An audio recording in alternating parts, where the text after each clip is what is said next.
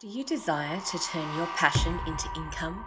Connect with other creative souls who also dance to the beat of their own drum? I'm Marie Nicole, and I'm devoted to combining beauty, uniqueness, and connection in everyday living experiences. As a creative professional and Dharma coach, I help people connect to the truth of who they are and facilitate them in embodying their uniqueness. It is my hope in this podcast that I inspire you to live your life on your terms and earn your income through being uniquely you. After all, it's the unique thread that we each contribute to the collective tapestry that creates the whole.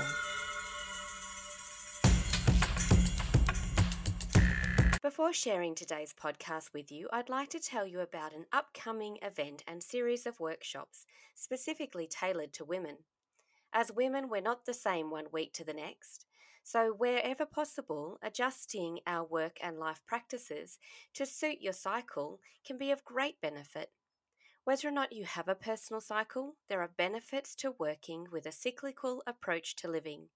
And if you do still have a personal cycle, then following the moon cycle means you can still maintain flow in your life even if your personal cycle is thrown out. This series of workshops, La Luna Living, will take you through a process of deciding on where to start and how to make conscious decisions that will enable you to realize your dreams, creating flow in your everyday living experience. You'll learn how to do this by working with your divinely feminine superpower, your personal cycle, or with the divinely feminine energies of the moon cycle. Each week of this program will focus on the stages and phases that correlate with the moon cycle, starting on the February new moon, Monday the 20th, 5:30 to 7 p.m. at Creator's Nest here in Yass. And every Monday after that for the 4 weeks. You'll also receive an electronic copy of the booklet so you can continue to work through it at your own pace in your own time each month after that. So join me to connect with your divinely feminine superpower. Booking details will be in the show notes below. If you can't make it to the in-person program, or you're listening to this podcast after the event, there's also a self-guided program available online too, so keep an eye out for that. In the last episode, I talked about the difference between advice and opinion. A part of this experience is receiving ideas on what you could make, create, or do.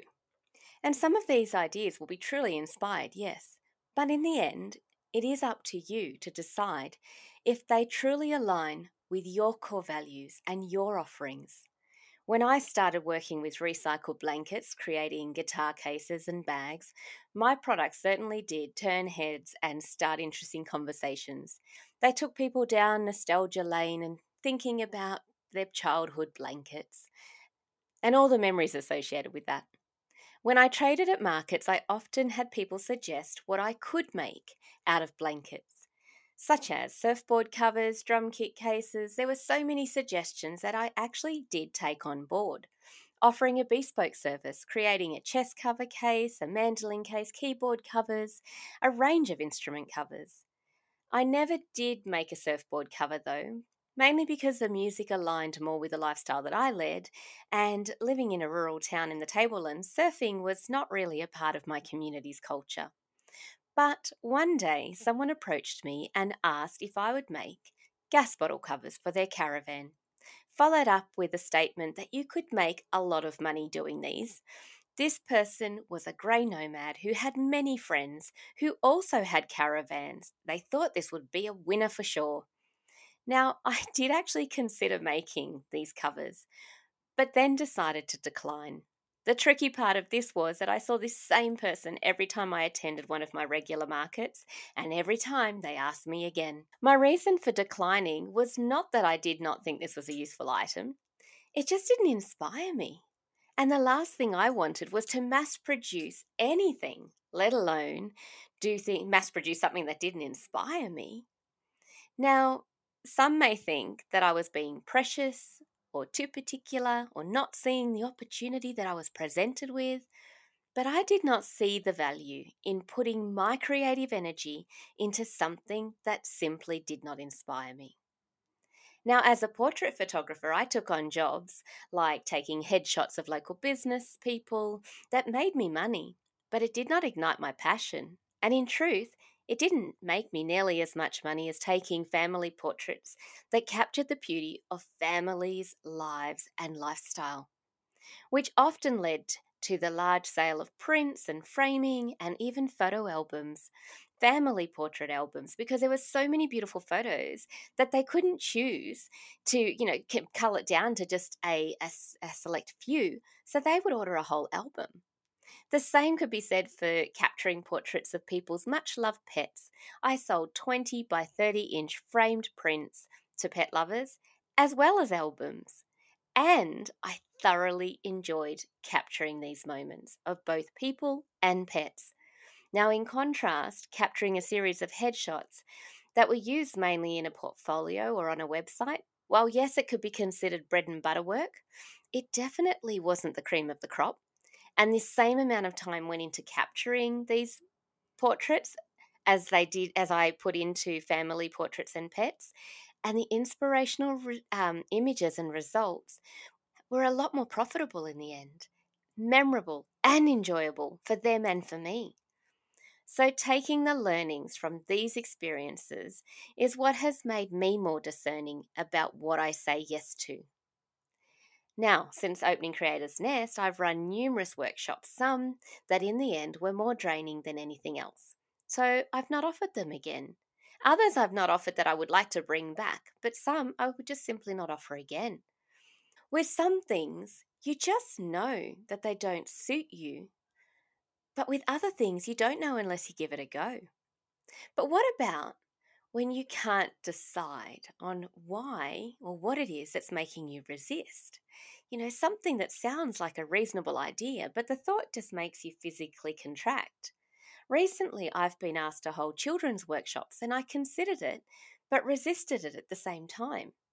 And I've hosted children's workshops in the space before, and it wasn't an issue. It's not like it left a bad taste in my mouth. But for some reason, I haven't jumped at the idea again.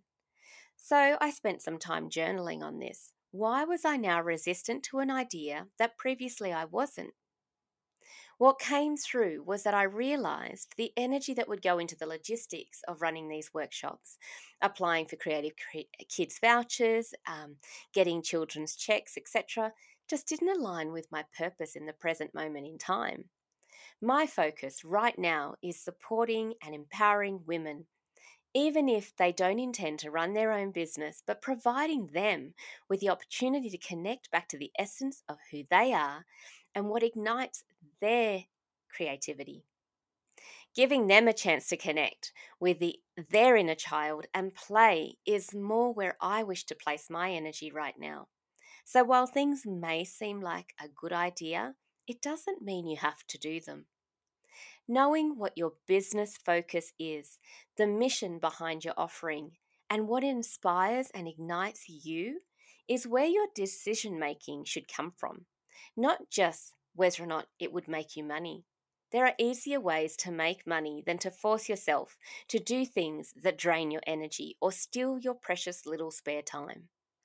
Being a business owner means you need to be even more mindful of how you spend your energy, especially if this is your main income source. No sick leave or holiday pay or clones of you means you need to protect yourself from depletion and ensure you're actually enjoying what you do. Because that's why you started in the first place, right? Making money is extremely important in business. I'm not discounting that at all. But making money doing things that don't align with your vision, your mission, and values will not fuel you to keep going.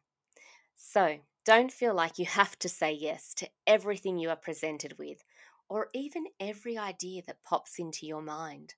It's okay to say no. Thank you so much for your time. I know how valuable it is, and I hope you got value out of listening to this podcast. If you are looking for a coach to support and guide you through your own unique journey of creating a life you love, then reach out for a connection call. And if you'd like to connect with other creative souls in person by joining us at a workshop, a retreat, or to book a unique shopping experience here at Creators Nest, I run those by appointment. So check out the website for more details. The link is in the show notes. Oh, and please leave a review. I'd love to hear any insights or inspirations that were activated in you from this podcast. And I look forward to drumming, dancing, or soaring alongside of you.